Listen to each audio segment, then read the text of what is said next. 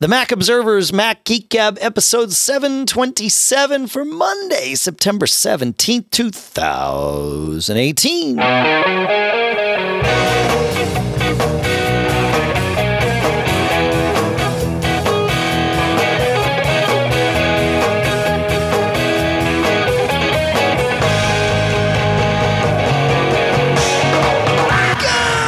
Folks, and welcome to the Mac Observer's Mac Geek Gab, the show where we take your questions, your tips, your cool stuff found, we mash them all together, we mix them all up, we separate them apart, and then we discuss them with you, for you, amongst you.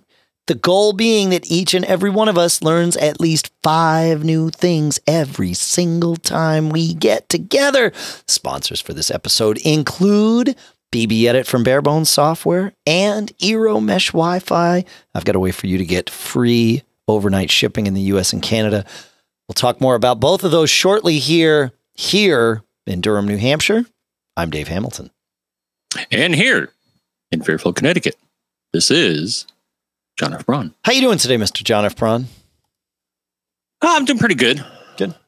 I'm doing good, but there's something that's not doing that good, Dave. What's that, John? But I'll share it because it's going to offer a couple of tips. All right, good. Anyways, so as you know, we have NAS devices, and so my Drobo, which has 5 drive bays, it's the older FS, but it's still cranking. So I started getting messages from it. It's like, yeah, something's wrong. I'm fixing it. Yep. And when you get that, at least with this Drobo, and I think with most Drobos, but if you keep getting that message, that usually indicates that a drive is on the way out. And sure enough, it kept happening more often. And all of a sudden I got a red light on one of the drive bays, which means I hate this drive. And I will never use it again. Right. Right. Now, I don't blame it. So I looked at this drive. It was a 2 terabyte WD Green drive, but it was from 2011. So that's not a bad run. 7 years. No, not a bad run, especially for a green drive, which, as we've learned, we should never, ever, ever put in network attached storage devices. Yeah, but I did, and it lasted 7 years. Right. But the thing is, when it failed. Yeah, I do it too. I'm not. That's not judgmental. That's just, we know that they're really not built to be used in those. But there you go. Yeah. So the first thing I did was, I'm really curious what exactly was the problem with this drive. And there's one program that you and I stumbled across at one point, Dave, that really did a good job of explaining to me what happened. And that's something called Drive DX. So there's this thing called Smart that you know about. That's basically a bunch of parameters that the drive keeps track of, certain events. And there's a master status, and that's essentially useless in my in my history. Sure. But utilities like Drive DX will look at various ones and give you like a health rating. And when I hooked it up to this, it was like, oh, dude, this drive is in terrible shape. Oh. And it even indicated the parameters that were bad. And it gave the ID numbers. So it said, okay, well, here's the ones that are bad. So reallocated sector count, 10. All right. That's not so bad. Says, right. Current pending sector count, 868. That's bad. That's bad. And then if you hover over things, it'll explain what it means. And I think this means, there are sectors that are bad, and I'm going to try to move them to other parts of the drive. But there are 868 of those lining up. And then another one, offline uncorrectable sector count, 525. Okay. So based on those 3 values, Drive DX said, yeah, dude, this drive is in terrible shape here. Yeah.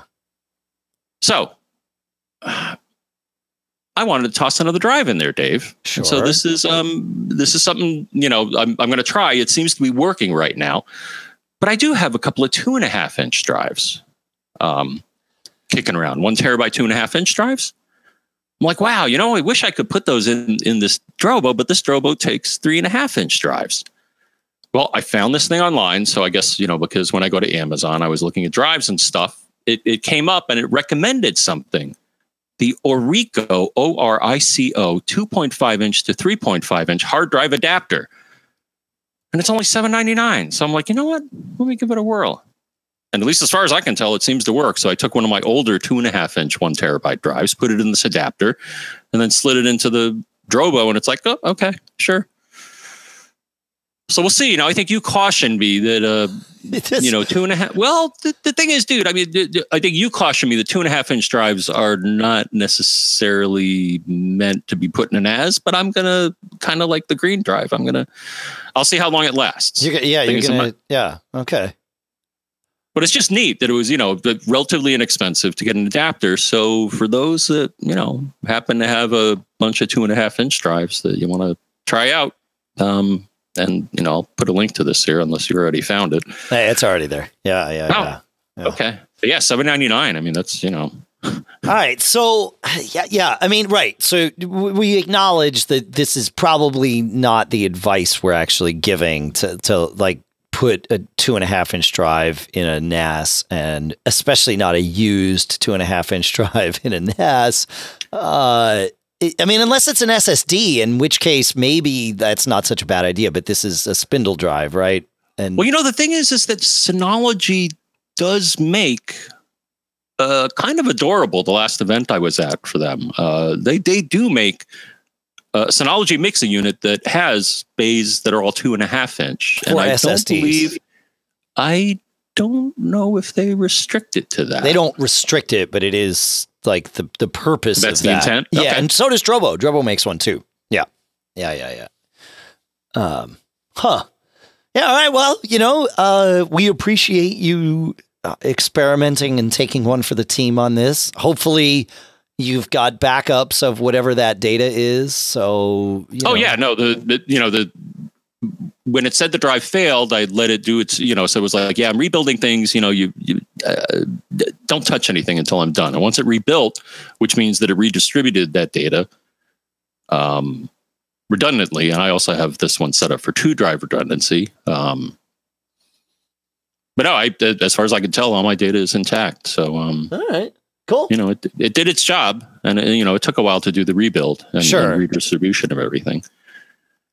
But no, I just thought it was nifty because I was scratching my head over, does anybody make an adapter? And they sure do, and it's pretty affordable. So, but I also liked the ability of Drive DX or other utilities that let you look at Smart, that it was able to highlight. It's like, okay, well, these are these 3 things that are wrong with this drive, which is why I'm going to say, replace it now. Mm-hmm. Mm-hmm. So that was my adventure. I don't know if when was the last drive failure you've had with one of your NAS devices? It would have been the last green drive that I put in a NAS. Okay. Yeah, I think I had 3 of them. I had 3 Seagate something or other green drives, and they all failed at almost exactly the same time. Thankfully I was able to get them replaced. Seagate was great about warrantying them, but actually, yeah, so I might still have, in one of my NASs, I might still have 1 or 2 of those green drives. But, they warrantied them because it happened before the 3-year warranty was up. But yeah, anytime I've replaced drives for my NAS, I buy, red drives or black drives or Iron Wolf drives or, whatever not. I guess the problem with the green drives is they're built to be power efficient, which is good, but they also take a long time to recover when they have a bad sector or something. And that delay is what really, like, especially with a Drobo, throws it off because it thinks, the drive went offline, it didn't come back, and so blacklist the drive from this Drobo. And once that happens, that drive will never be allowed in that Drobo again, once it's blacklisted. So... same here. I mean, there were hundreds, as I told you, there were hundreds of sectors that were in trouble. Sure. And it just couldn't keep up, I guess. I guess it's not the nature of these drives versus... Right. It just doesn't keep up. Yeah, exactly. I mean, look, all rotational all drives, flash or rotational, will all fail eventually. But it's normal for a rotational drive to have a bad sector or something and go offline and come back, and that's okay. But the green drives take a very long time to do that in relation to their NAS counterparts, and I think that's the thing that makes them bad for a NAS. So. All right, cool. Well, today is also iOS 12 release date day, and that is exciting. I've been running iOS 12 on my I put it on my my quote unquote daily driver iPad, which is an iPad Pro 10.5 inch months ago. And it has been basically flawless. So about, I don't know, maybe 3 weeks ago, maybe a month ago, I put it on my iPhone 10, which is my main iPhone. And there too, it has been basically flawless. And of course, I've been running the betas and now I'm running the release. But it, it's, we were talking about it a little bit pre-show. There's some new features for sure, Animoji, screen time, the whole shortcuts thing, which is pretty cool to have, which is if you've used Workflow in the past and have Workflow installed on your phone, when you do your updates from the App Store, just the app updates, that will update to shortcuts, right? Because Apple acquired Workflow, brought the team in that was working on that, who presumably is still working on it now that it's called Shortcuts. And that's what that is, but it gives it, it being internal to Apple now gives them way tighter integration with the OS, which is cool. So I'm excited to play with that. I use shortcuts a ton. I have all kinds of them that I use I have one that, or I should say Workflows, now Shortcuts. But the one that I talk about all the time on here is the one that my son wrote to calculate palindromic tips. He tried to outsmart me and did. I realized he was getting faster at math than I was, and so I started doing this thing a couple of years ago where I would calculate the tip for a restaurant bill such that the end total was a palindrome. And that just made me, think about things and do some math and doing it in my head kept me fresh, right? Because otherwise he's doing more math in his head every day than I am. And I wanted to stay quick. And one night on the way home from eating dinner, he speculated, he's like, I bet I could do that in a workflow for you. And I didn't really want it in a workflow because I wanted to keep doing it in my head. And we talked a little bit about it. And I said, you would need case statements and Workflow doesn't have those. He's like, no, I have an easier way to do it. And sure enough, he did it, in the 10 minutes that it took to get home. And so now he's outsmarted me because I don't do math in my head anymore. I just use his Workflow. So that's one. But I also have workflows that I use to share articles when I'm reading, if I read an article that maybe is something that I think somebody should cover at TMO or whatever, I have a thing that automatically pushes it to our Slack group. I have a workflow that automatically puts things in for our Mac Geek Gab articles. And now I'm able to go a step beyond that. We all are with iOS 12 because shortcuts, aka workflows, now are able to be triggered by both Siri with a command and or with suggestions and contextually, although you have a lot less control over how that works right now. So I'm curious to dig into it. The instantly frustrating part was I wanted to be able to ask Siri to calculate the tip, right? But you can't have any data input with that, right? I can just launch a workflow, but it won't. I can't say, hey, S lady, calculate the tip on a bill that's $25.19 or something. It's like it won't take that $25.19 as input.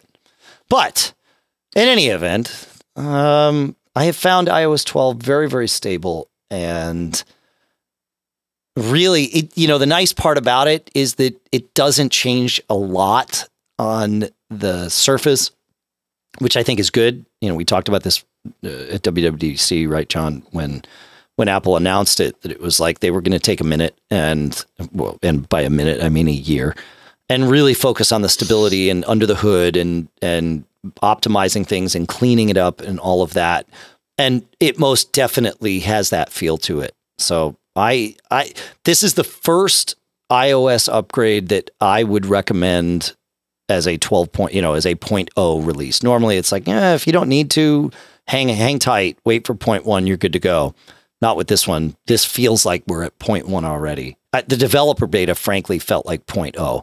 It was that stable because, again, they didn't add a ton of new things, especially under the hood. The things that they did under the hood was just cleanups of iOS 11. So really, it's like iOS 11.5, but they call it 12.0 to keep people happy. So yeah. Have you upgraded yet, John? I'm going to do that real soon now. You could do it while we're doing the show. Yeah, I could. Okay. And for the next update, Dave, I recently for a special project, which I may reveal at some point here, but I actually got myself a iPod Touch 6th generation. Right. Which, from what I understand, even though it's dated, will support iOS 12. It should. Not iOS 13, but iOS 12. Cool. So I'm just hoping it doesn't do anything that makes me twitchy. I remember the last OS update; they changed the dots in the dots for your cell signal to bars, and I'm like, why did you do that? Well, I have no doubt there's something that will make you twitchy, but that's okay. That's the fonts and the visual things. It's just like, wait, that used to be there are some things that are different, but not radically so. Like I said, I find it quite welcoming and quite stable. And then next week, of course, a week from today on the 24th, Mojave will be released for everyone that has a Mac that can run it. So and obviously we're happy to take questions and, all of that stuff about both iOS 12 and Mojave. Oddly enough, yes, when I looked at my Mac OS updates today, Dave, they decided to release not Mojave today, but they did release Safari 12 on Mac OS, and also they updated Mac OS Server along with a few other things. So that's kind of interesting. I guess they wanted to keep Safari because it has a lot of. I think the key things to me with Safari is that they have more protections against people watching you. Yeah, which is pretty cool. I got to talk to some folks about how that's being done. And it's really, really interesting about, just how they're compartmentalizing the data that a website gets to see. It seems like they've really, and we're about to find out, right? But it seems like they've really figured out how to allow any given website to save the preferences that make life easier for you as a user without letting its access to those things spill over and track you as you navigate around the rest of the web, which is pretty darn cool if you ask me. So I think what a lot of websites. So I think the one issue is that a lot of browsers, mostly for technical reasons, were very chatty. They'd be like, "Hey, let me tell you all this stuff about the person that's coming to visit you." And the thing is, they didn't really need to give away a lot of that information.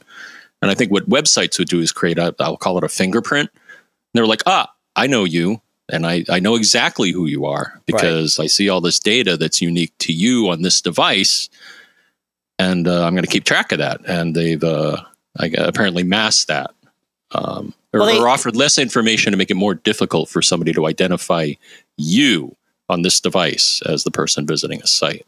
Well, yeah, but just to clarify that a little bit, if let's say you visit Mac Observer, right? And then you also visit Facebook. Okay. When you visit Facebook, Facebook will know who you are. That fingerprint is 100% accessible to them, right? They know that you are that user on Facebook. Same is true about Mac Observer. When you visit Mac Observer, we will know that you are you. And that's great. It allows us to keep you logged in so that you can comment and post in our forums at macgeekgab.com/forums, which then redirects to a Mac Observer page, which is why that works. And that's great. We also use Facebook login, right? But Facebook doesn't get to know who you are just because we have that login tracker on the website anymore.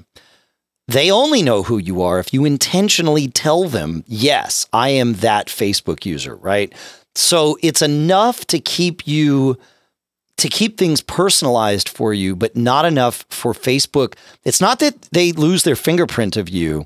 It's that they lose their ability to match that fingerprint with you when you are out on other sites. So, for example, when you would visit a website and they had an Amazon ad or something, that Amazon ad would target the thing that you just looked at on Amazon.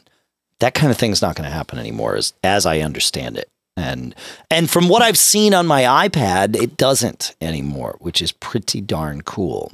So websites still get to know who you are, which is a good thing, very convenient, but they don't get to follow you around, even if the sites you're on have, allow that website some visibility into you. So they don't get to follow you around, which is a good thing.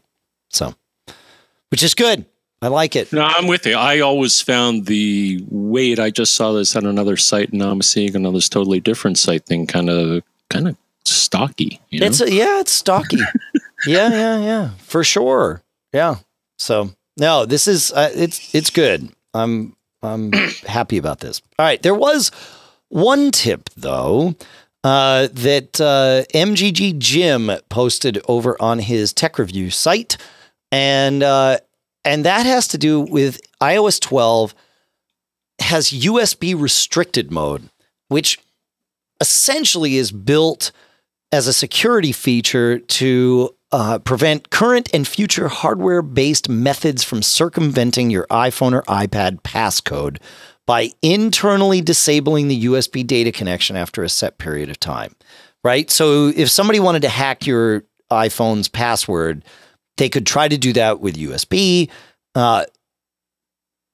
Now, after a fixed period of time, USB data connections are cut off. And that way it keeps somebody from just brute forcing your passcode. Oh. Right. Oh, that's nice. So it closes the door after a while. It's like correct. Or prevents you from knocking on it again by chopping your hand off or something. That's kind of gross. However, this can cause issues with things like, say, CarPlay, where you really do want the data connection to maintain itself over hours and hours and hours while you're in the car. So some people have been reporting issues. Jim has the fix over at Tech Review. You go, again, with iOS 12 into Settings, go to Touch ID and Passcode, obviously enter your passcode, and then on the Allow Access When Locked section, at the bottom of that is an option for USB accessories, which is labeled Unlock iPhone to allow USB accessories to connect when it has been more than an hour since your iPhone was locked. And if you turn that off, then that hour timer does not start. Now, you also don't get the brute force security protection that would naturally involve, but at least if your CarPlay issues are happening, this will alleviate that. So thanks for the tip, Jim. Good stuff. It's fun. Hey, look at that. Yeah.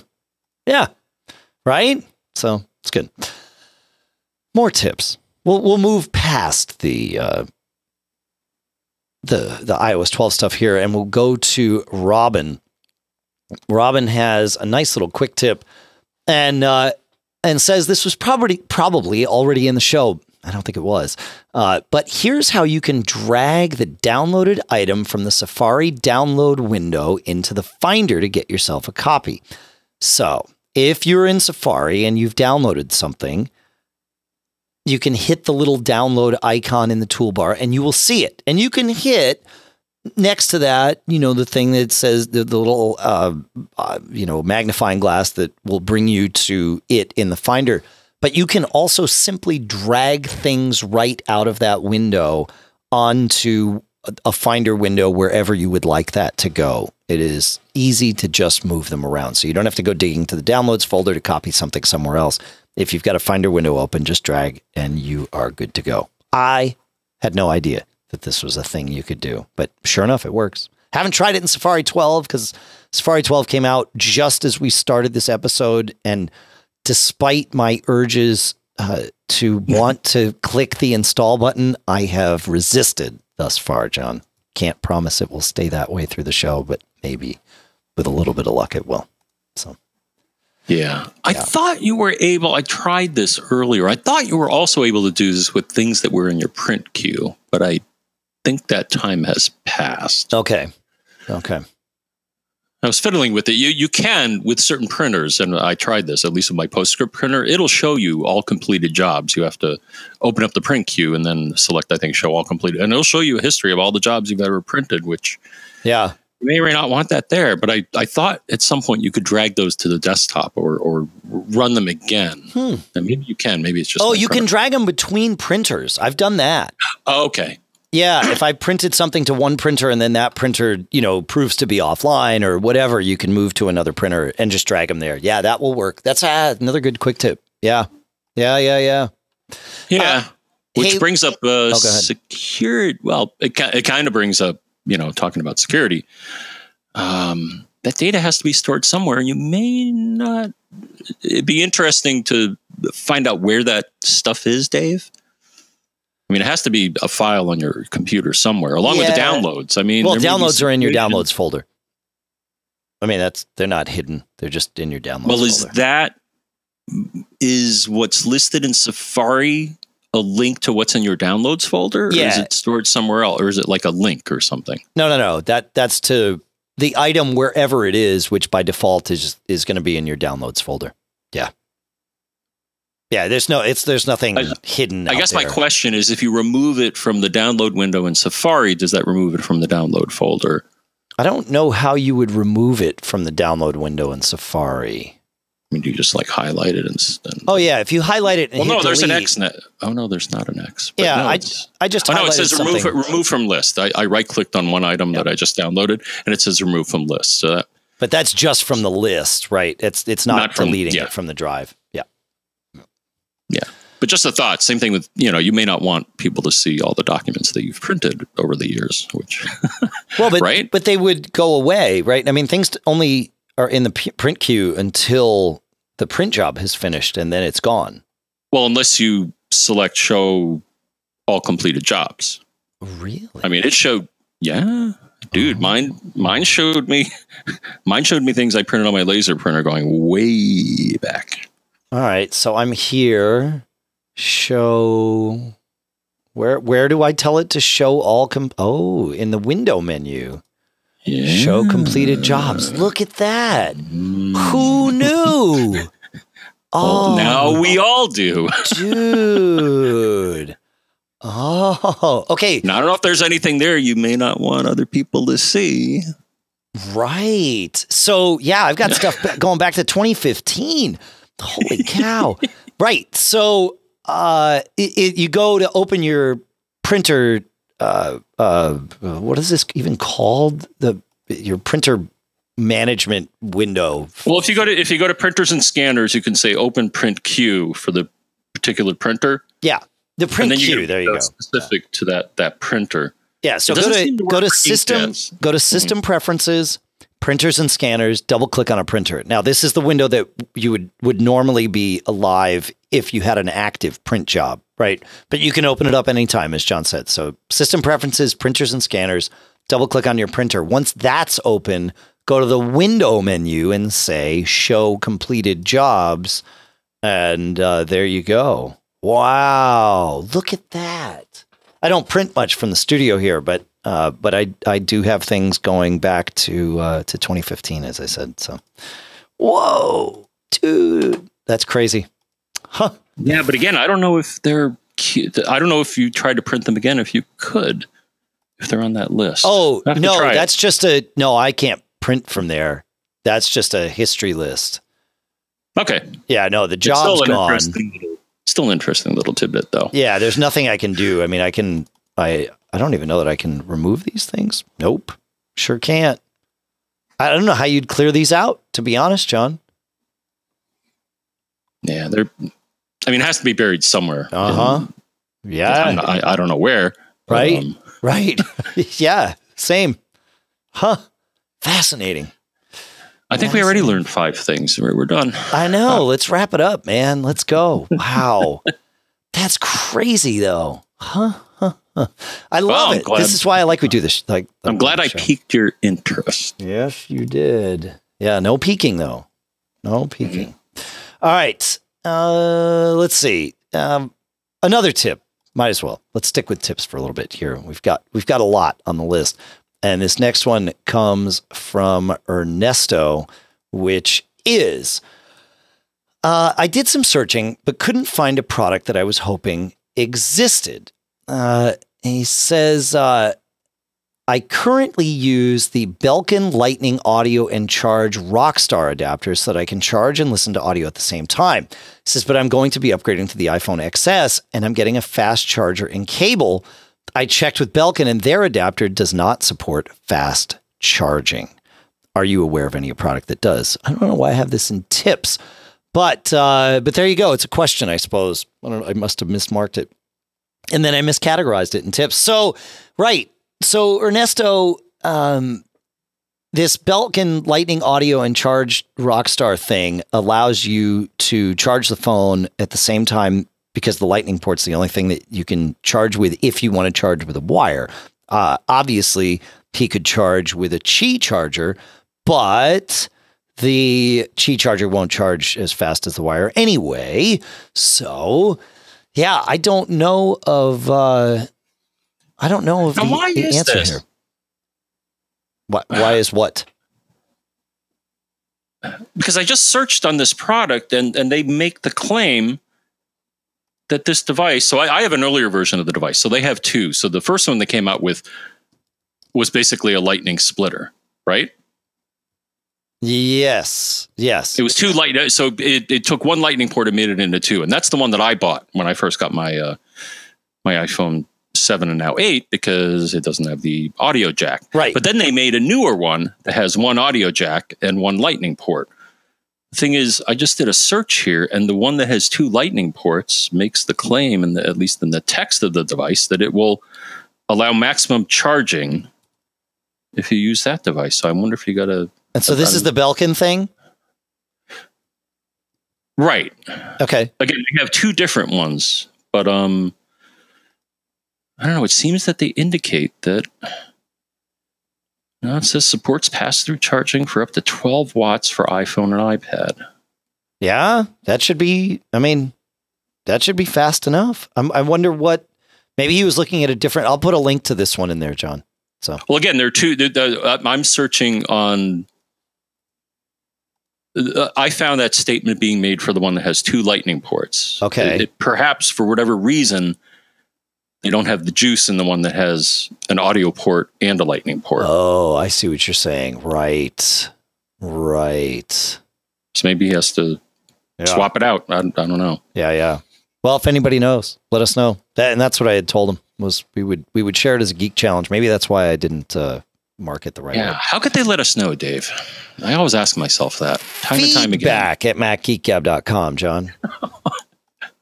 I heard you, brother. I think you said feedback at MacGeekGab.com. That's feedback at MacGeekGab.com, just in case you missed it. So circling back, I tried to squeeze this in before, but I missed it, John.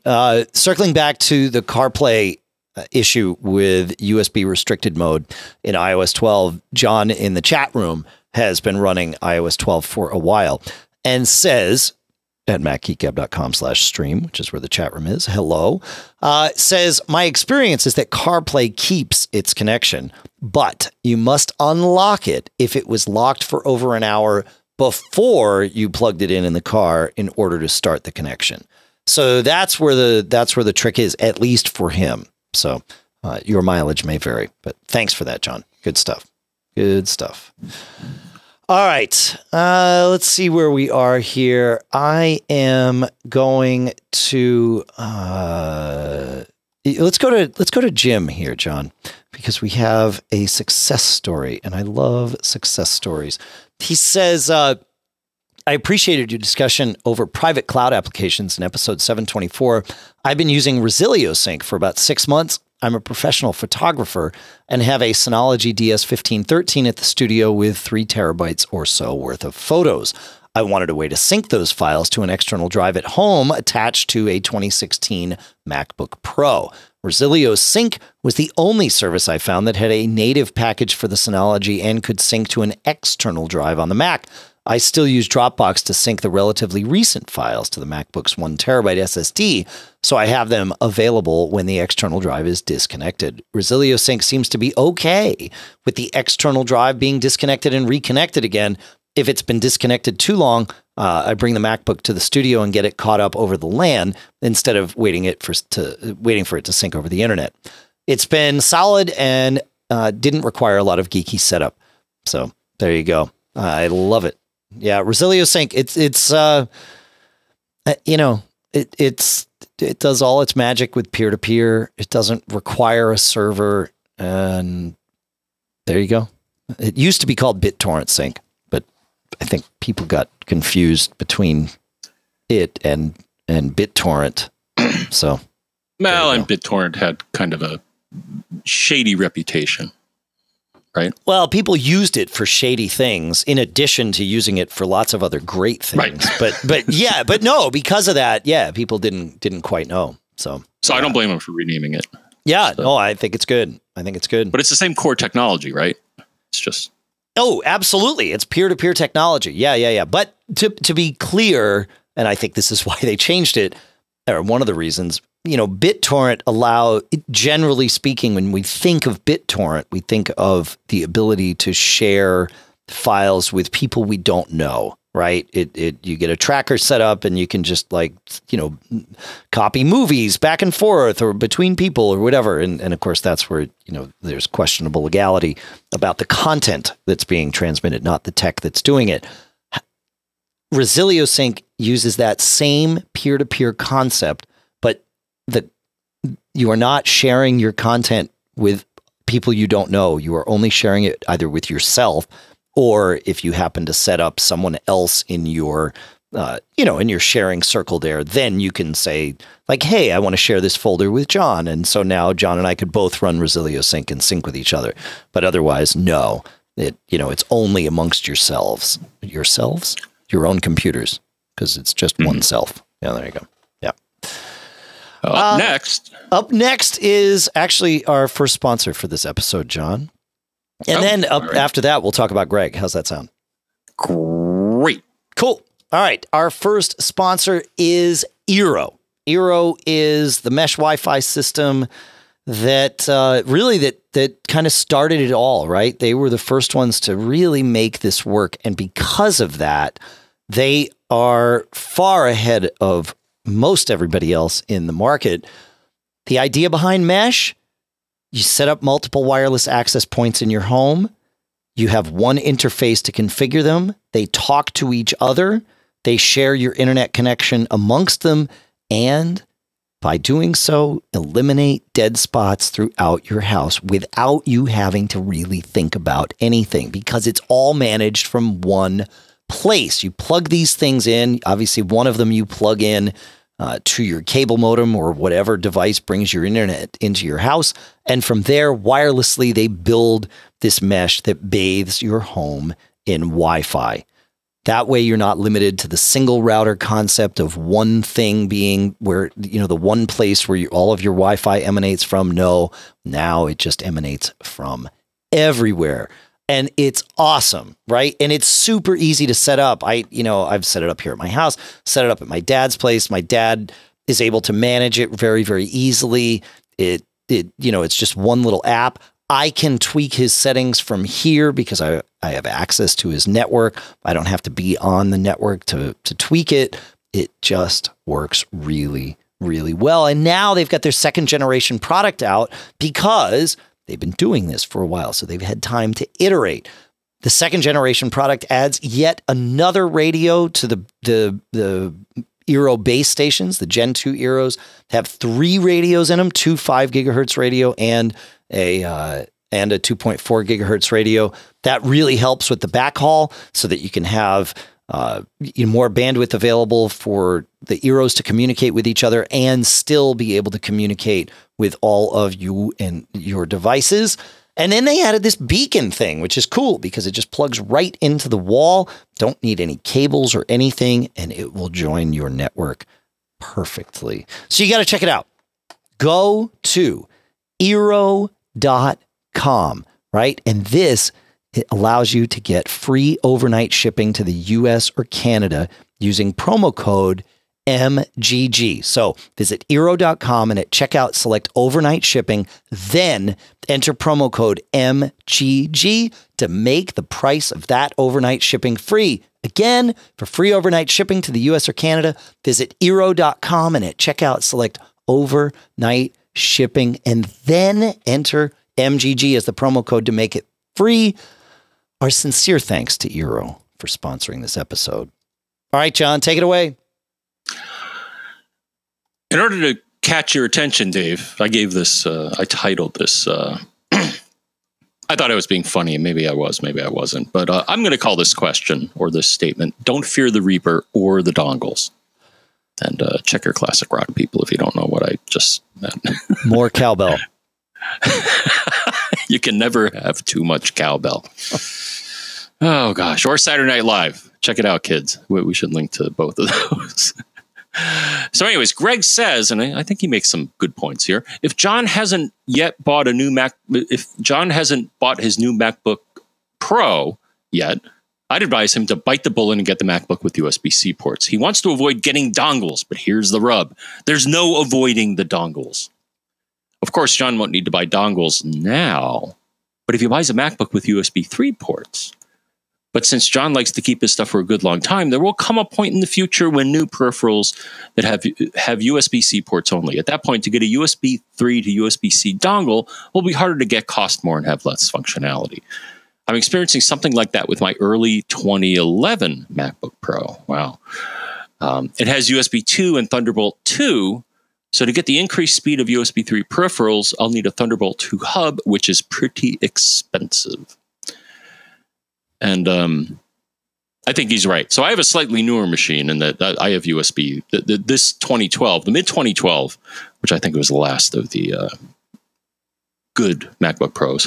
I think people would argue that 2014 was the last of the good, but I'll say the mid-2012 was the last fully user serviceable in terms of an easily accessible battery, hard drive, and RAM. And I'm going to stick to that. And a lot of people agree with me. Then they started making it harder to do that stuff. But anyways, it's on the edge right now of what Apple will officially support. Is that I believe I can run Mojave on this. Now, it also has USB 3 ports, and it has, I thought it had, it may have Thunderbolt 2 as well. Yeah. Actually, when I looked in the system list, it said 2 times 10 gigs. I'm sure it does. Yeah. Okay. So I can still use it for a bit longer. I mean, I thought about this when I got this machine. Yeah, but his point still stands. Your port shape is the quote unquote old kind, right? Yes. Yeah. So it's got Thunderbolt and USB 3, and as long as people still make those, I mean, I don't see it. The only thing is that it acts up.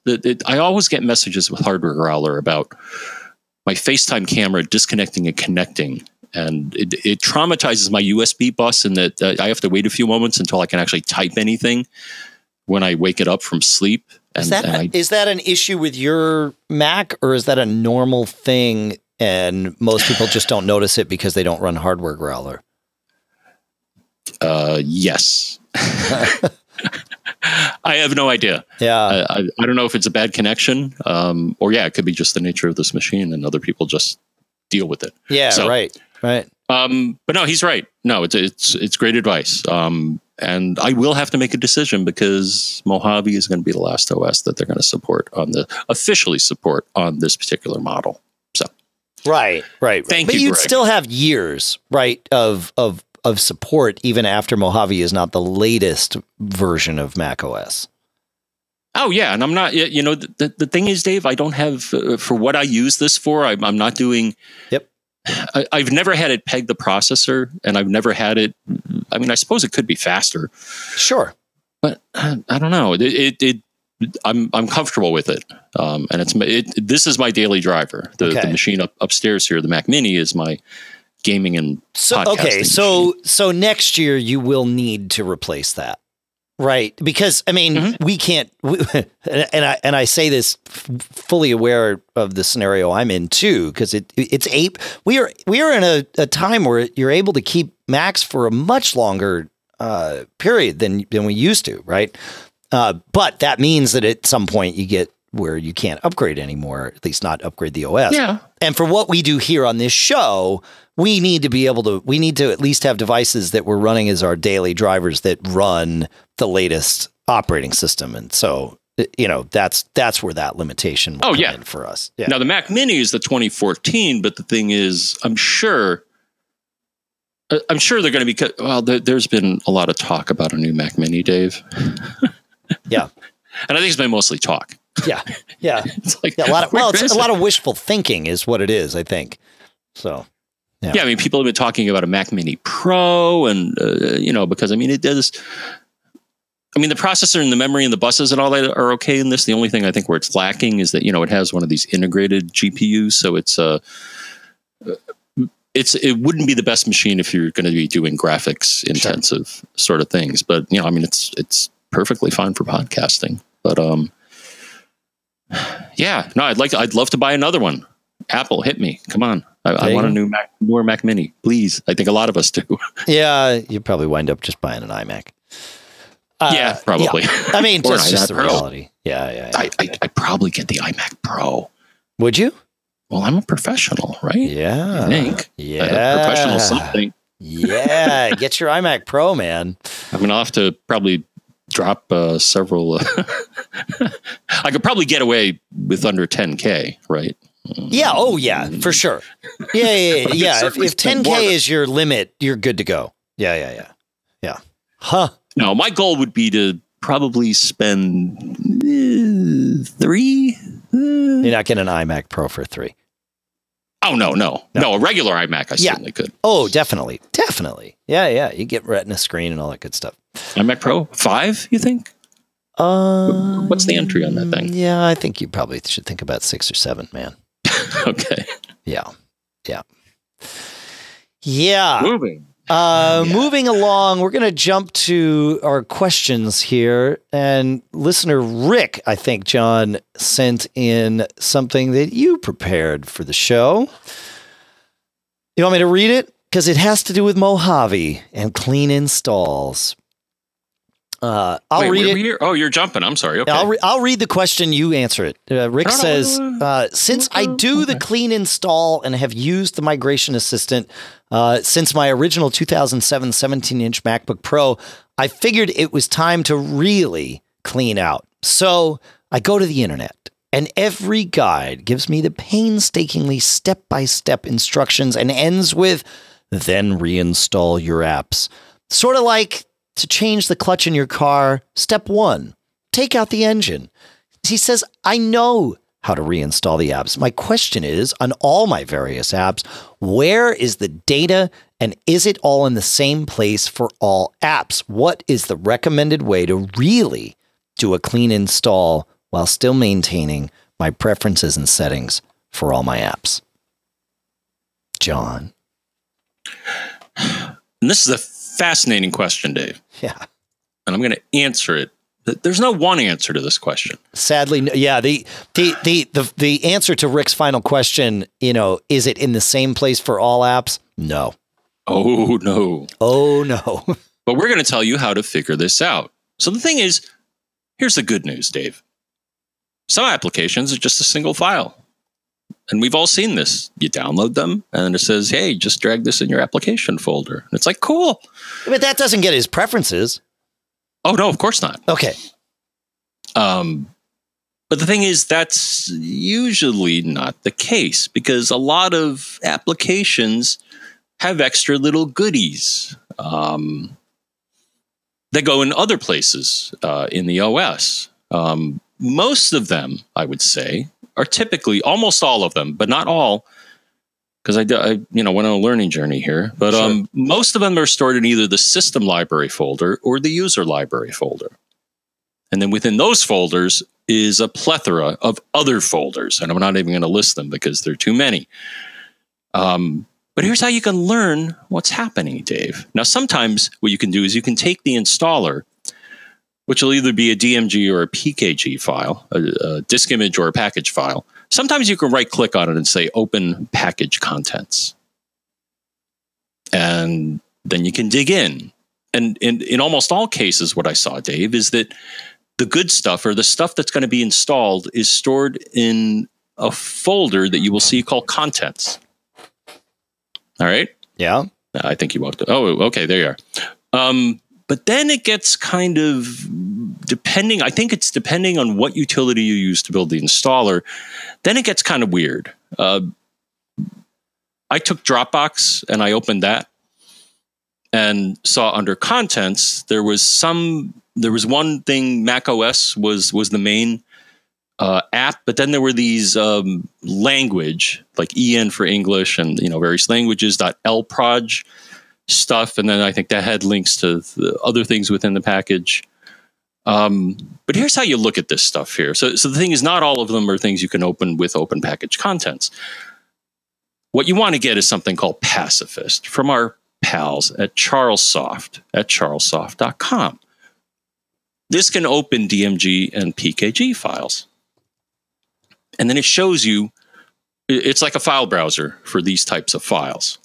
It'll even show you if the installer has a signature or it's signed, which is something you probably want. Usually. Well, can I interrupt here? Because if he already has the installer, yeah, you're right. Yeah, so thank you.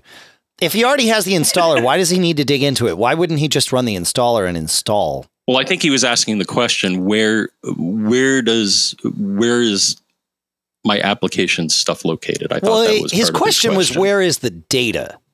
Right. He says, I know how to reinstall my apps. The question on all the various apps is, where is the data, and is it all in the same place? So I thought he meant the application data. All right. You didn't read it that way? No, okay. I think he's looking. Well, if he has the installer, the app is installed. He's good to go. Right. Mm-hmm. So I mean, it's cool to look into that stuff. But if he's truly reinstalling things and not trying to drag the apps from, his old machine to the new machine, then I think we're talking about finding the data and preferences. At least that's what I was looking for here was that stuff. Because if you have the installer, it's cool to dig into it, but you don't need to. You just run the installer and it'll put the stuff where it needs to be, at least if it works right. Right? Okay. All right. That may be. Let's answer both. Sure. So I'll continue on the path here, go ahead. And then I'll get back to your point. No, it's a good point. So I may have misinterpreted what he was saying, though he wrote back and said thanks. So okay, cool. Apparently, what I said was somewhat useful, helpful. But, there you go. Yeah. But so here's another example. So then I opened something that I think is using a newer installer. I opened up my Malwarebytes installer. And when you look in the contents folder in that, opening up with Pacifist, it shows you, I'm going to put something in applications, but I'm also going to put some stuff in library application support, library extensions, library launch agents, and library launch daemons. But you make a great point. I would say if what he's looking for is application-specific settings that he'd like to migrate over.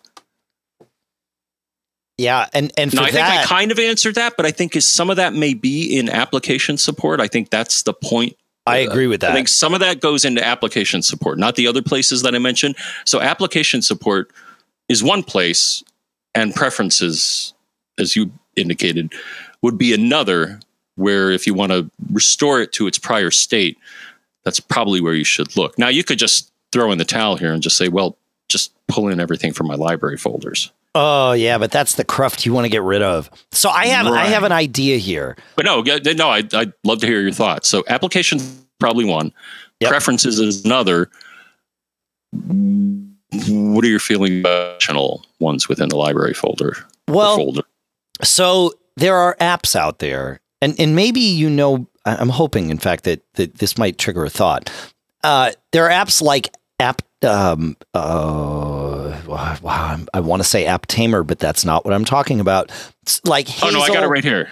The ones that delete things. They delete things, right. And if you go on your old computer and you take an app and throw it in the trash and simply wait, if you have one of these things installed, like I have Hazel installed, and I have it set to offer to delete all of the application support files, and it's because it has a database of where all these things are, it will show me a list and say, hey, do you want to also delete all these support files? And you could say no, right?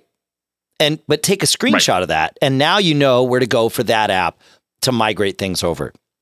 And you could do that pedantically with all of your apps, unless as a user, you could just look at that database somewhere right? Clean My Mac, the new Clean My Mac 10 or Clean My Mac X. I don't know. I don't know. When I see an X now, I don't know if it's Roman numeral or what I'm supposed to say because I get really confused. Because that's what I'm saying. Is it uppercase R or lowercase R? It's all uppercase all the time. Freaking Apple. So, yeah, you were shaking your fist about that. I shook my fist right at Phil Schiller last week about it, and then Apple changed their press release after I did that, and they made it even more confusing. So that's cool that they edited their press release after the fact to clean that up and made it worse. So the one that I like, Dave, which I've been using, and I think you were thinking of but couldn't quite remember it, but it's called App Cleaner from our friends at Free MacSoft. And that one is, and it looks like they update it fairly regularly, and it usually digs pretty darn deep, like including like /var/private, like, things that you may not, well, a lot of times it unchecks those because it's like, well, there are these cache things like in the innards of Unix, but I don't think you should let the OS kind of deal with that. Yeah. Is usually the behavior defaults to, which I tend to agree with. So Right.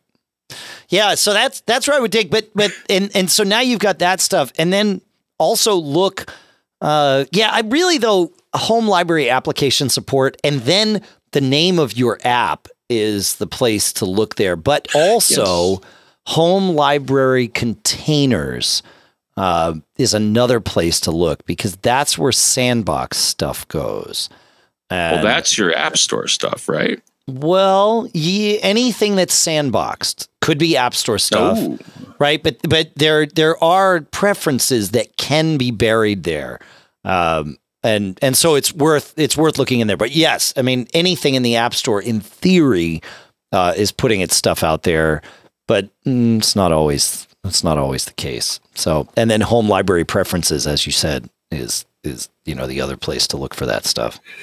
It's crazy. It's not easy. So the net of this, Rick, is we just had a pretty.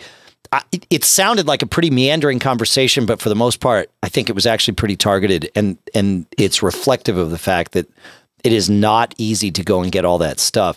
And what I do, if I'm going to do a clean install, I will make a disk image of my old drive, or at the very least, just keep a clone or my old drive right there. I don't leave it mounted, but when I go to launch an app, and I realize, oh crap, I don't have like my license key or my preferences or whatever, I mount the old drive, I go and I dig, I put the stuff in place, I hope and I pray, and in the process, I add Cruft right back to my system, which is why I tend to err on the side of, I might as well just use Migration Assistant, but that doesn't really solve the problem. And if you've got 11 years of potential Cruft there, it's probably time to. It's not a bad time, I should say. Maybe it's not probably time, but it's not a bad time. So, yeah, man. All right, we got another one. All right, where are we on time? Nope, we're gonna do our second sponsor for the day, John, which is BBEdit from Barebones Software. Man, I loves me some BBEdit because it is something I use all the time. In fact, just earlier today, I had to go and update all of our articles because we decided here at Mac Observer to standardize on capital S's in the names of the iPhone XS and iPhone XS Max. We decided to heck with whatever Apple's doing with their small caps, and but we'll represent it as a lowercase character, even though we mean it to be uppercase. No, but I wanted to have a clipboard that had clean, plain text X, capital X, and capital S on it, so that I could have that on my clipboard and go and paste it in all of our articles, and I could just do a find and replace and quickly take care of that. But I needed that clean X and S on my clipboard without any font formatting or anything. So what did I do? I went to BBEdit. I was going to say I launched BBEdit, but it was already launched because it always is. I went into BBEdit. I opened a new document. I typed a capital X and a capital S. I highlighted them and I copied them. And I knew because BBEdit doesn't do anything with text formatting, that it would have no formatting and it would inherit whatever formatting was in the article wherever I was, whenever I had to paste this in, and it worked flawlessly. I could have, though, copied the HTML from our articles in and done a multi-file search and replace in BBEdit to look for all instances of capital S, lowercase s, and replace with capital X. Did I say capital S, lowercase s? Capital X, lowercase s, and then replace with capital X, capital S, and boom, it would have fixed that too. I chose the other route because I didn't want to pull everything out of WordPress only to put it back in.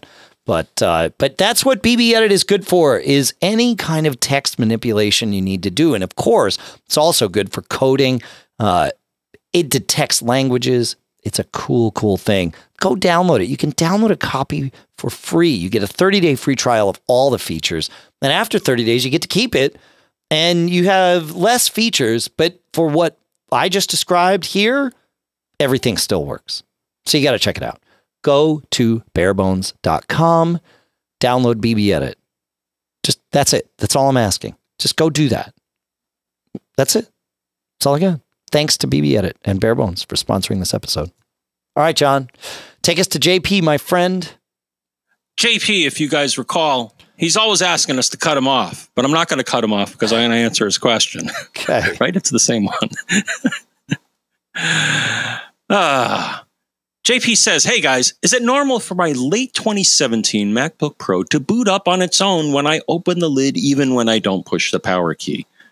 I shut it down and wait extra long for the screen and keys to go dark because there's no other way to know if it's turned off. But when I open it the next day, it'll start up when I open the lid before I get a chance to hit the button. And it does indeed go through the progress bar, startup. Is there a way to shut that feature off? And he also says, what do you think about Apple killing the home button and Touch ID and the rest of the headphone jacks? I'm mildly annoyed. I will address that later. But to answer his question, David, first, I thought JP was insane because my computer doesn't do this, which is the mid-2012. Okay. But then I whipped out the Google Foo, and you know what, Dave? It seems that the later Macs, which is why I don't want to change, because I couldn't handle the trauma of it doing this. But now you do. But the thing is, now you know the answer. You could handle this trauma. You researched. Yes, I could. Yes. But doing a bit of research, Dave, it seems that the later models, like his and beyond, have what they have a feature called auto boot, and where raising the lid will, in fact, make the machine start up. Now, do you want to disable this? Yeah. Here's the bad news. Apple doesn't give you a way to do this through Mac OS or Control Panel or System Preferences. You'll have to do some terminal magic. And the terminal magic here is sudo space nvram space capital auto capital boot equals %00. Oh, sure.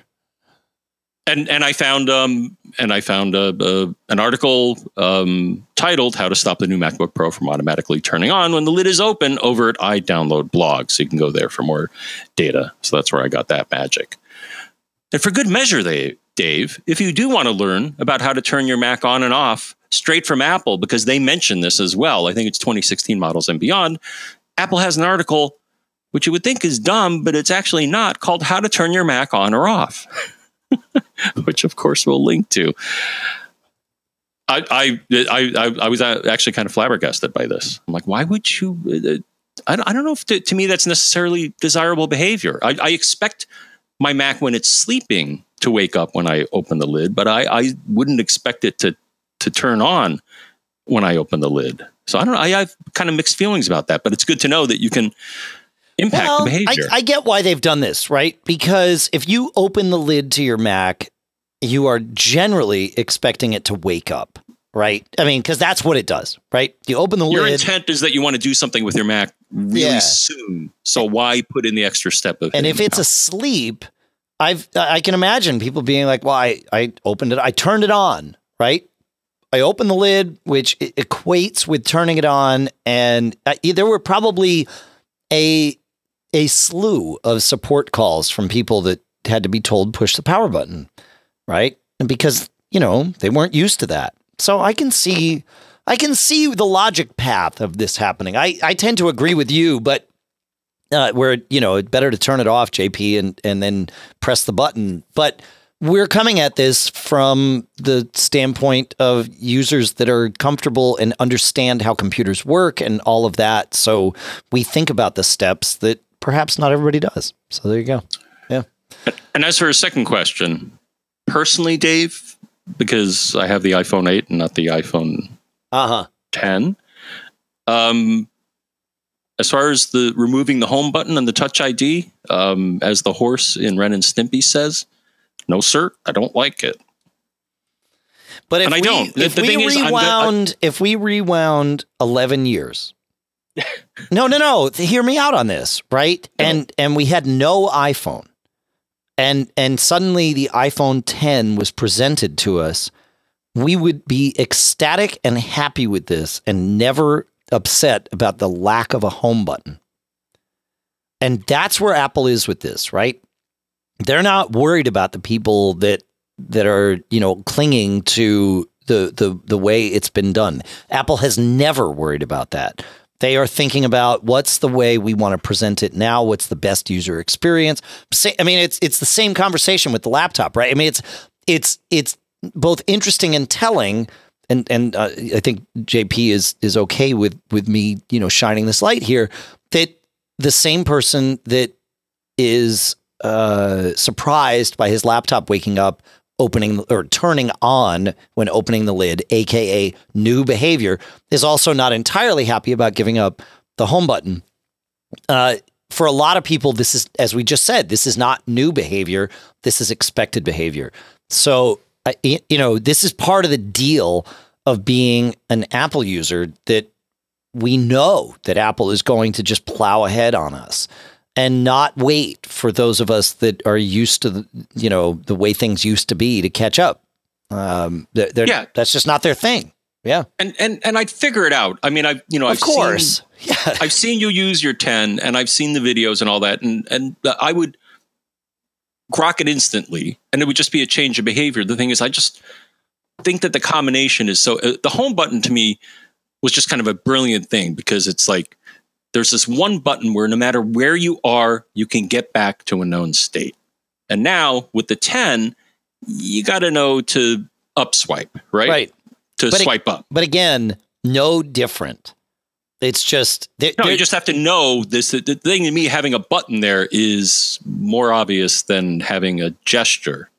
But once you learn it, then you're good. No, right. I get that. And the same thing with Face ID. I don't know if because I just use Touch ID and just rely on it on a daily basis, and it just works the way I want it to.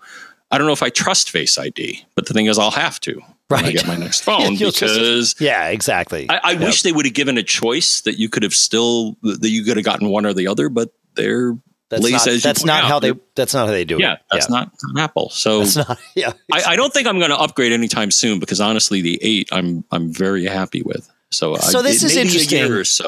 Maybe a year or so, because there's nothing on the new phones that I really find compelling for me to upgrade. I mean, even the 7 to the 8, I mean, there wasn't a lot. I mean, the screen quality and the screen quality, I think, was the most compelling thing with the 8, which is why I decided to upgrade. Plus, Verizon makes it real easy. I basically just traded it in, and I stayed on the same payment plan, and they're like, "Yep, here's your newer phone."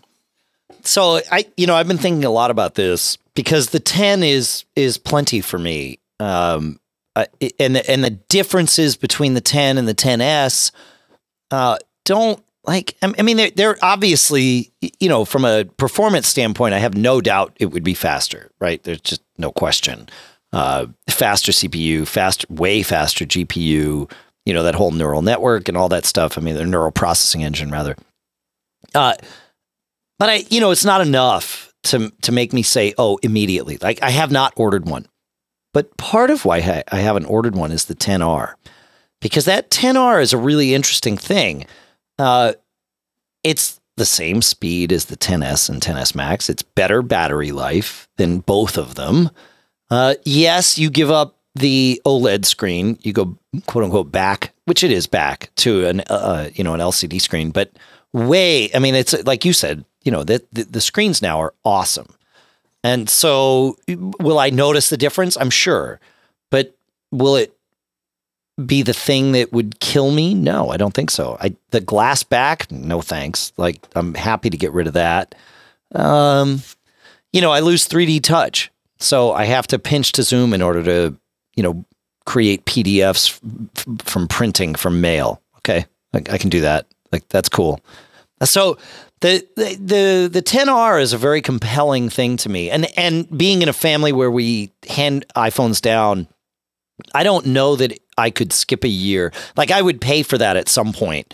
So I might as well just stay up to date and begin or continue the hand-me-down process. But yeah, and they are. I've seen a lot of people in our circle comment that it really hits a sweet spot, mostly with features and price. Yeah. The other comment, though, with the other phones, not that the 8 was cheap. I mean, it's cheaper because I'm on a 2-year plan, like a lot of people now. Sure. I guess that's kind of the new reality, at least with Apple.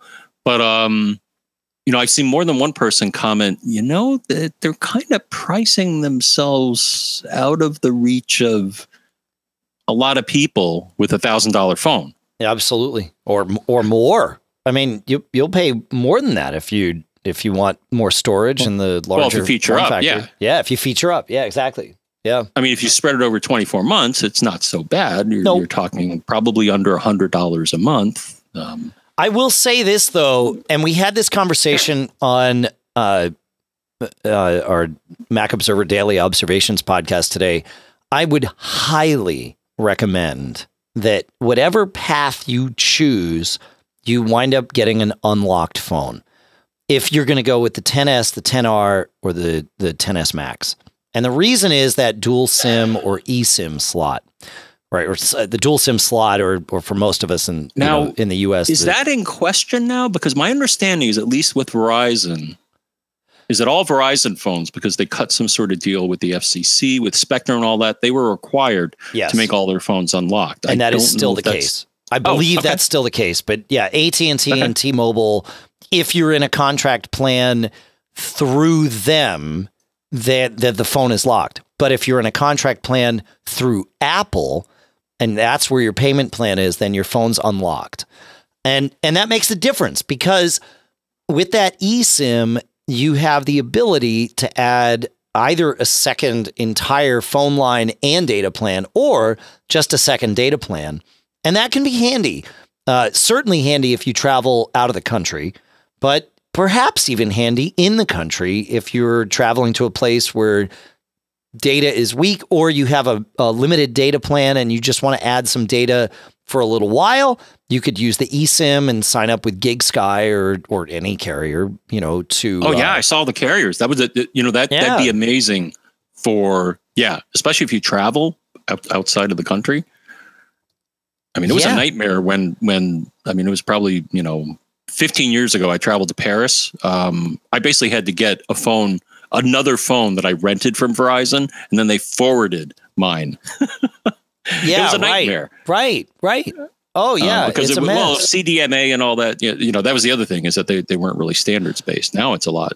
And I saw that GigSky. Did you say they were explicitly listed? On the list of people that are supported, because I think you use them, right? I've used them many times. Yeah, it's a great service, because and especially with the eSIM, it's awesome, right? You get off a plane, it's whatever time of day, at midnight, you get to your hotel. All you want to do is check your email.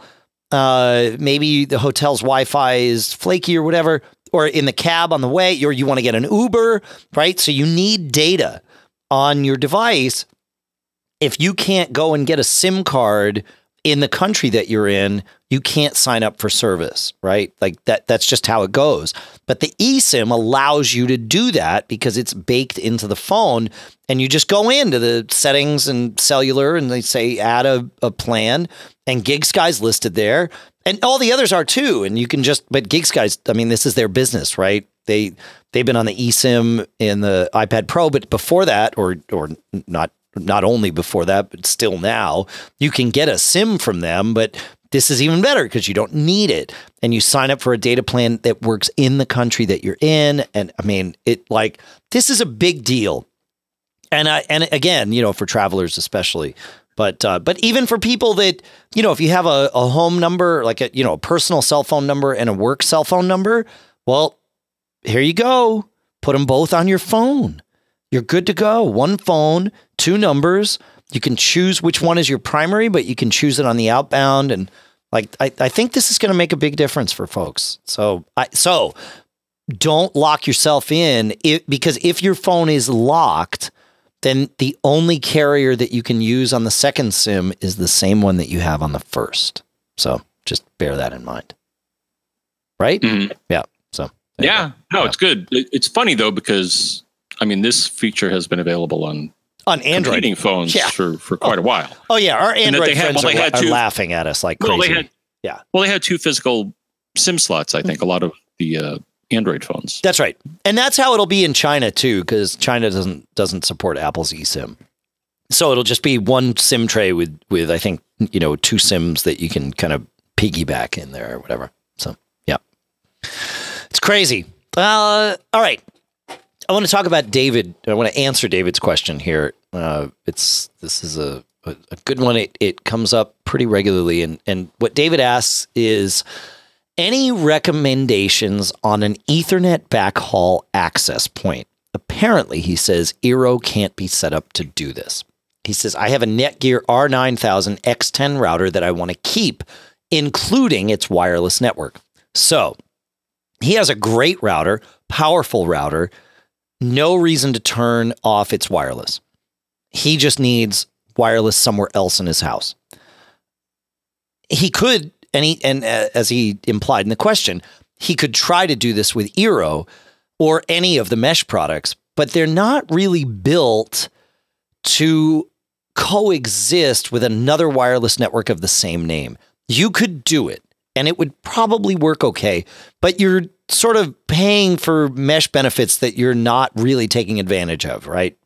And so this is where the idea of a wireless extender comes in, right? Or a wired extender. And most of the, we've talked a lot about wireless extenders in the show recently, but a lot of them have Ethernet ports that can be used with Ethernet backhaul. So if you've got Ethernet in the walls, you can just connect this to Ethernet. You're not even sharing it. You're not even using wireless for the backhaul. You're in good shape.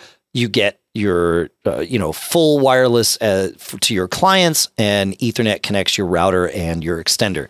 So there's lots of these things that, he wound up getting, I think it was the Netgear EX8000, which is probably overkill for someone that's doing Ethernet backhaul, because this is a tri-band extender.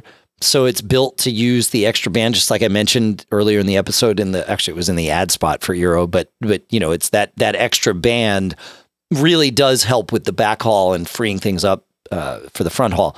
So but you don't need it for the backhaul. You can use them all for front haul, and it's even more efficient that way. So with he wound up getting it's the EX8000, which they call the Nighthawk X6S. Tri-band Wi-Fi mesh extender. And it's overkill, but it really not overly expensive. I think you can get it on Amazon for $150, maybe less. I'll put a link in the show notes to that. I don't know. They're showing it with extra stuff. I just want the thing. Amazon. There we go. $179 on Amazon. So, okay. But you can, we talked about it in previous shows. There's, sub $100 wireless extenders that also have Ethernet ports in them, so they could be used wired.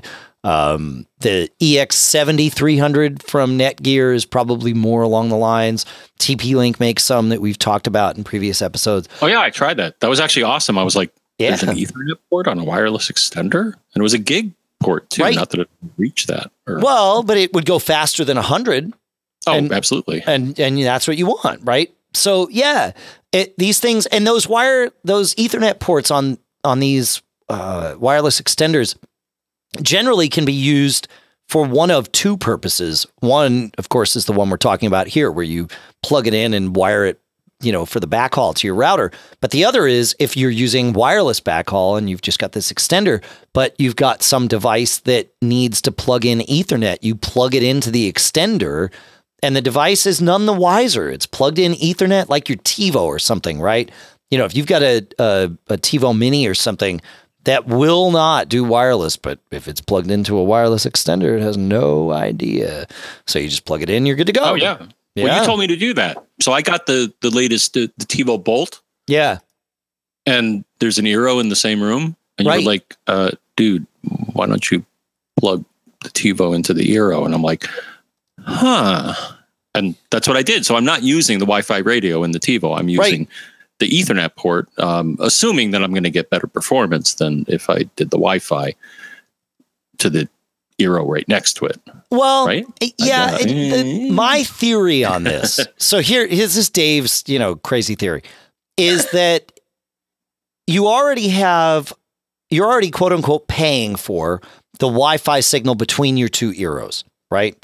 So why clutter the airwaves with yet another wireless signal from your Eero to the TiVo when you could just plug a wire in and clear your airwaves of that constant chatter, right? That's my thought process on this. No, that's perfectly valid. The less devices connected to any Wi-Fi, the better, because you're going to get better performance.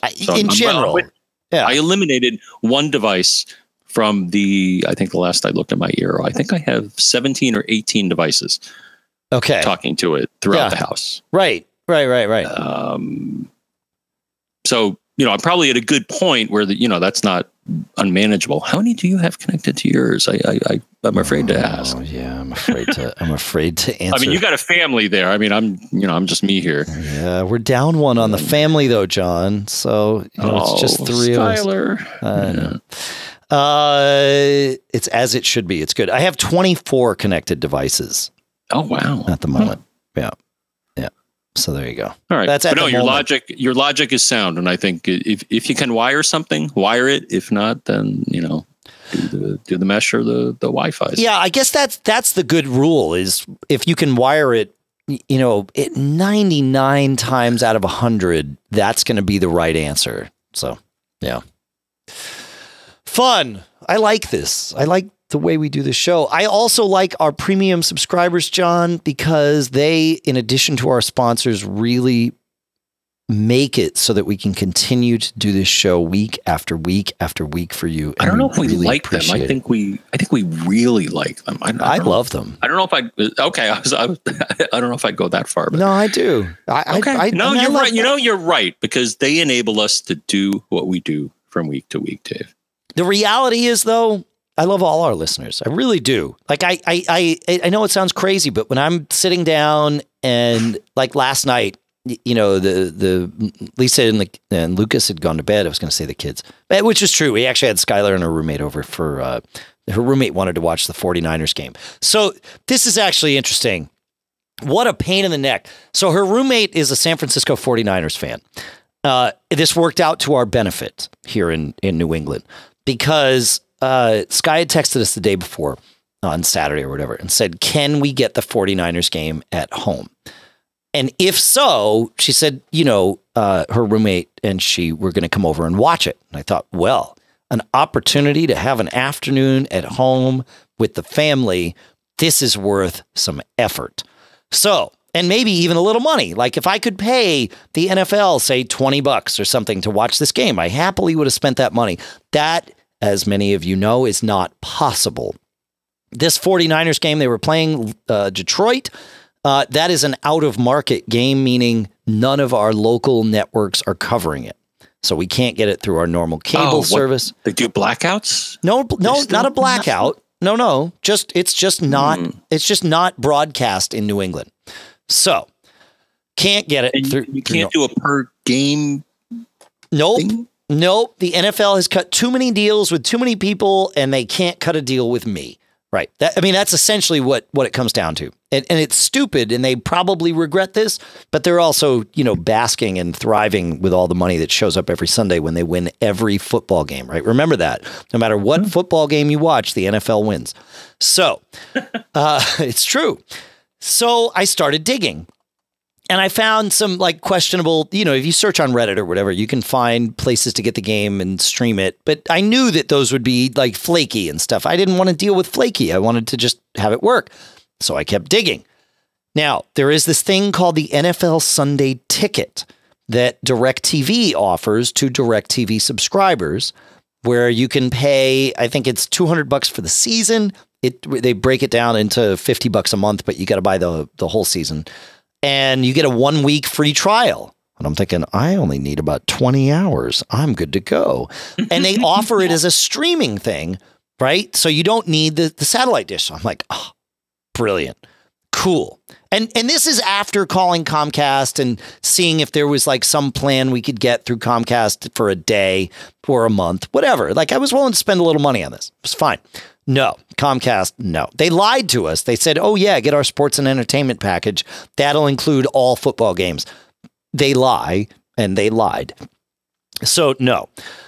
So I like this DirecTV thing because I could buy it and stream it.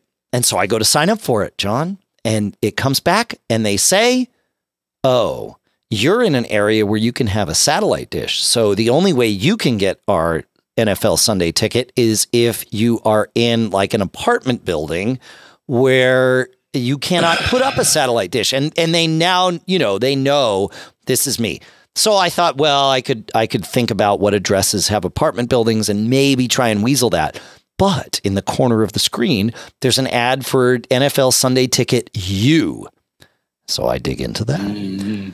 This is for college students. It's half the price. It's $25 a month instead of $50, but it also comes with the 1 week free trial, and it bypasses any restriction of needing a satellite dish because they figure you're probably not allowed to put a satellite dish outside your dorm room.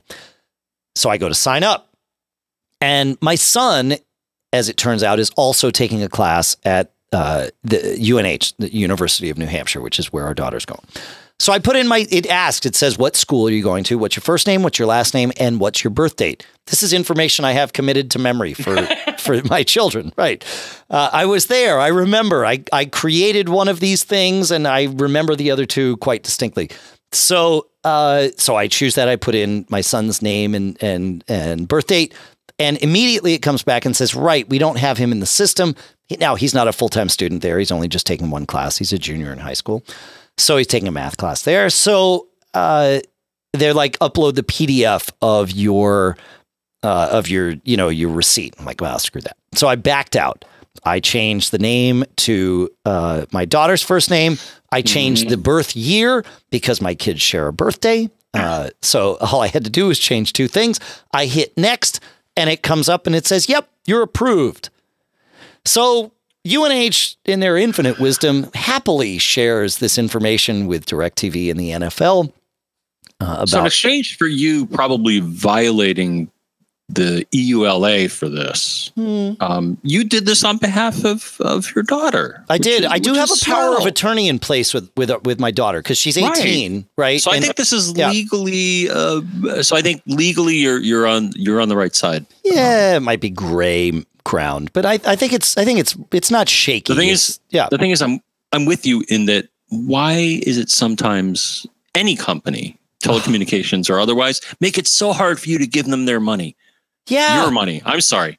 I had the same thing. Now the thing is, I think if you finagled, I was actually able to finagle one time. So the thing is, the current package that I have when I call for my yearly, renegotiation, they're like, hey, we'll give you free HBO and Showtime for a year. And it's like, well, I don't really want that. And then the thing is, a show was coming up on a network that they were battling with called Stars, and I really wanted it. So I called them up and I'm like, well, you're giving me HBO and Showtime for free. I really don't want that. Can you give me free Stars for instead? And they're like, well, no. And I'm like, well, can you do anything? And they're like, well, we'll give it to you free for a month.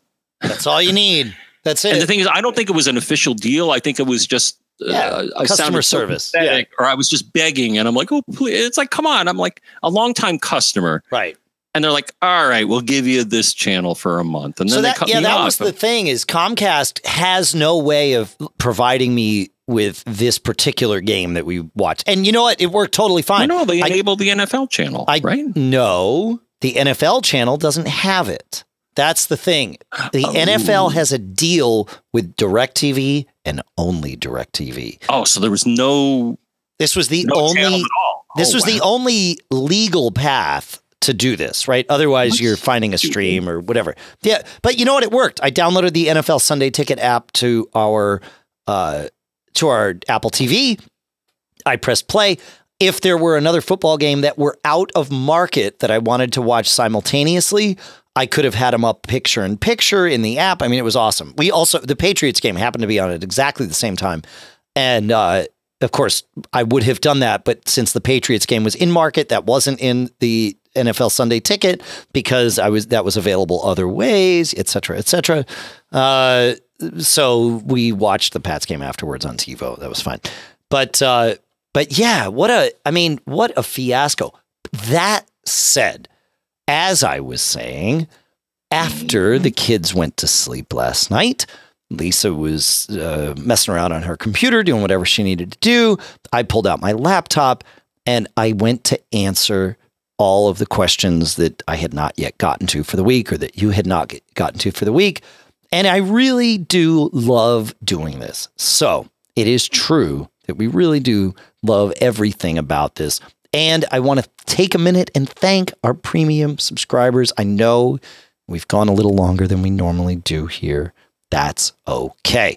On the biannual $25 every 6-month plan, thanking Joe S., David T., Mike F., Erica R., Kiwi Graham, and Mike Z. Thanks to all of you. And on the monthly $10 plan, a different Joe S., Barry F., Ari L., Michael P., Dom B., Bob L., Jeff P., John V., John D., and Santiago M. Thank you so much to all of you. You rock. But really, I don't want to say but really, and really, you all rock. So thank you very much so.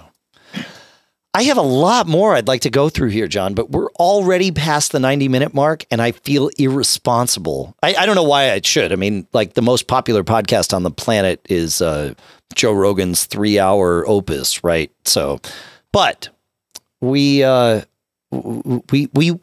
is benefit in being consistent, so we're going to wrap things up, even though we have lots more to go through.